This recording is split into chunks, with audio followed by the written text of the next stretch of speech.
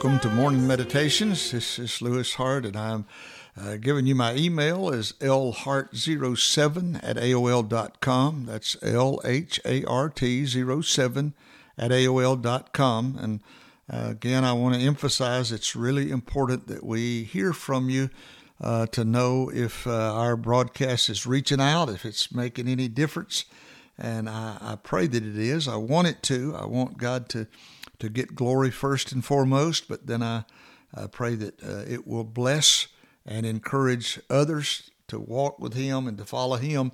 And this week, my heart has been stirred to talk to you more about taking time for God. I talked to you yesterday a little bit about making time for God, giving time for God. David talked about in the morning that he met with God and he waited in expectation. So very important. Today I want to go over to a passage in Jeremiah 33, and I'll just read these first three verses, and I think it's so important. And he says, while Jeremiah was still confined in the courtyard of the guard, the word of the Lord came to him a second time.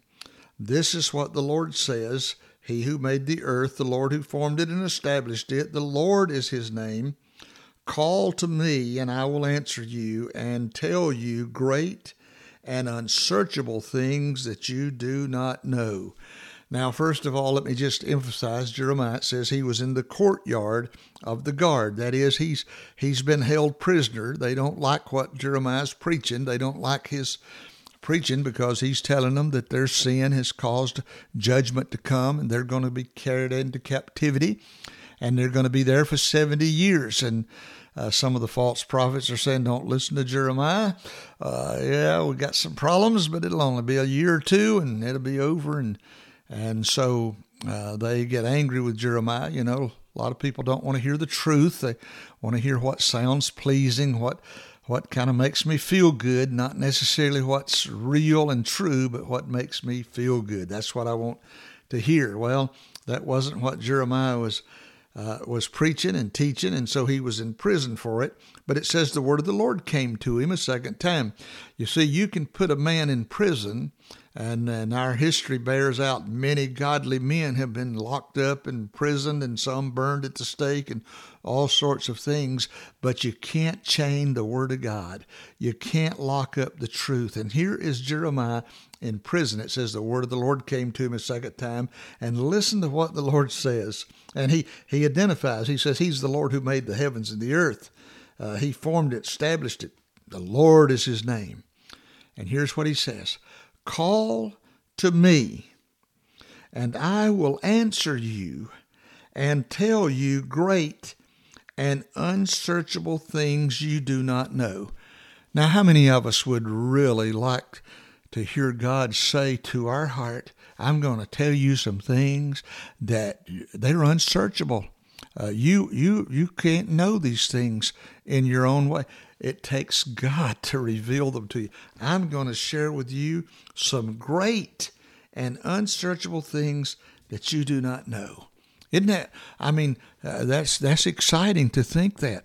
But how many of us really believe that God would speak something like that to our heart? I want to tell you, Jeremiah was just a man. He wasn't supernatural. He was just a man. But he was a man who was surrendered to God and who trusted God and obeyed God. And so God says, I'm going to share with you some unsearchable things, some great things you don't know. And I believe today, listen to me, the Bible says that God reveals His secrets to those who fear Him. Do you fear Him? Not scared like He's going to try to hurt you, but a fear of an awe of the greatness and the majesty of who He is, the Almighty God, the Creator of heaven and earth, that you could meet with Him and believe Him. And this is it, my friend, why I'm encouraging you to take time daily in the Word of God. Don't put it off. Listen, there is nothing more important in your life than for God to reveal His Word to you, and you won't have that to happen unless you take time to spend with Him. And I know too many people that are too busy, and if you're too busy, you're just absolutely too busy, and you need to slow down and let God begin to work in your life, because there is no way to live a fruitful and faithful life in this day unless we take time and meet with God and listen to what He has to say. And here He's making a promise to Jeremiah, and He shared things with Jeremiah, great and awesome things. You hear things that Jeremiah said. You look at some of those old prophets and you hear them, but you hear those things in the New Testament where, the Apostle Paul, he talked about that he was going into a certain area, and he said, but God forbid me. And I started somewhere else, and the Holy Spirit stopped me. Listen, the Holy Spirit will guide you and lead you if you give place to Him. In Acts 13, it says that there were a group of men, prophets, and teachers that were meeting in the church. They were praying, they were ministering to the Lord, and the Lord said to them, set apart Barnabas and Saul for the work that I've called them. Now, they were ministering to the Lord. That is, they were spending time before the Lord, and the Lord spoke to them. You can't just run your race and not listen to God. That's the important issue that I'm trying to get us to see. And here is a time when God says, I'll share with you some things that are great and unsearchable that you would not know. And I'm telling you, I can tell you so many stories in my own personal walk with God where He has shared things with me when I'm walking with Him and I'm listening to Him and I'm paying attention to Him. He has shared some wonderful things with me and guided me. Let me just share something. This comes to mind. A preacher friend of mine that lived in Georgia. I was living in South Carolina. We were about 6 hours from one another.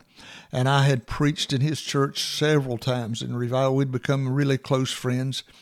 And he had been sick some, I knew that, and he'd been having some health issues. But one morning when I was meeting with God, God spoke to my heart and told me that He wanted me to go see this preacher friend. And I told God, yes, I'll go. And He said, well, I want you to go tomorrow. And I said, well, I can't go tomorrow. My mother's having surgery tomorrow, and I need to be there with her. I've always been with her when she had surgery. It wasn't a life-threatening surgery, but it was just my mother, and it was important to me to be there with her. Well, God said, no, you got to go tomorrow. And I argued, I'm not going tomorrow. I'm going to be with my mother. And if you've ever met with God and talked with God like this, you know that you're going to lose these arguments, or either you're going to disobey God. And so finally I said, okay, God, I'll go. And this was before our cell phone times, and I had to go to my home, and I was at the church when this was happening. I walked down to my house, and I picked up the phone, called my mom, and told her that I wasn't going to be able to be with her that morning, next morning, because I had to go somewhere. And well, she was fine with that. Didn't matter. My mom was sweet and kind. But then I hung up the phone, and a few hours later, I get a phone call from my mother. Her surgery was scheduled like 2 o'clock in the afternoon that next day, and she calls and she says, well, they just called me from the hospital, and they've rescheduled my surgery. It's going to be at 8 o'clock in the morning. I've got to be there at 6 o'clock. And I said, well, that's wonderful, Mom. I'll be able to come, and I'll be there with you and pray with you before you go to surgery, before I have to leave. And I just hung up, and I thought, isn't that like God? Now that I've told Him I'll do what He wants me to do, He's arranged that I'm going to be able to see my mom, pray with her before I leave. Well, quickly I did that. I went down to see my pastor friend. He had an oxygen tank, and he was pulling it around all over the room. We talked and shared, had a great time together. That night, he and his family and myself, we went out and had a meal together that night, spent the night with him, and spent the next day. And then on Friday, I left to come back to my home. and just prayed with him and had a great time. But then early Sunday morning, I got a call that told me that my pastor friend had gone to heaven early Sunday morning. Now, do you think God arranged that? I would not have been able to be there with him and spend that time with him if God had not directed me there. God wanted me to go and spend that time with him. I went back then and preached his funeral right after that. But you see, I'm just trying to say to you that if we'll spend time with God, God will reveal things to us. I had no idea, and I was resisting that. I couldn't see why it was so necessary for me to go immediately to visit. But God knew that he was calling him home, and he wanted me to visit and spend some time with him before he departed this life. And so I'm just trying to encourage you, my friend, that God knows what's going on, and God is ready and willing to share great and unsearchable things with those who fear him, will love him, and trust him.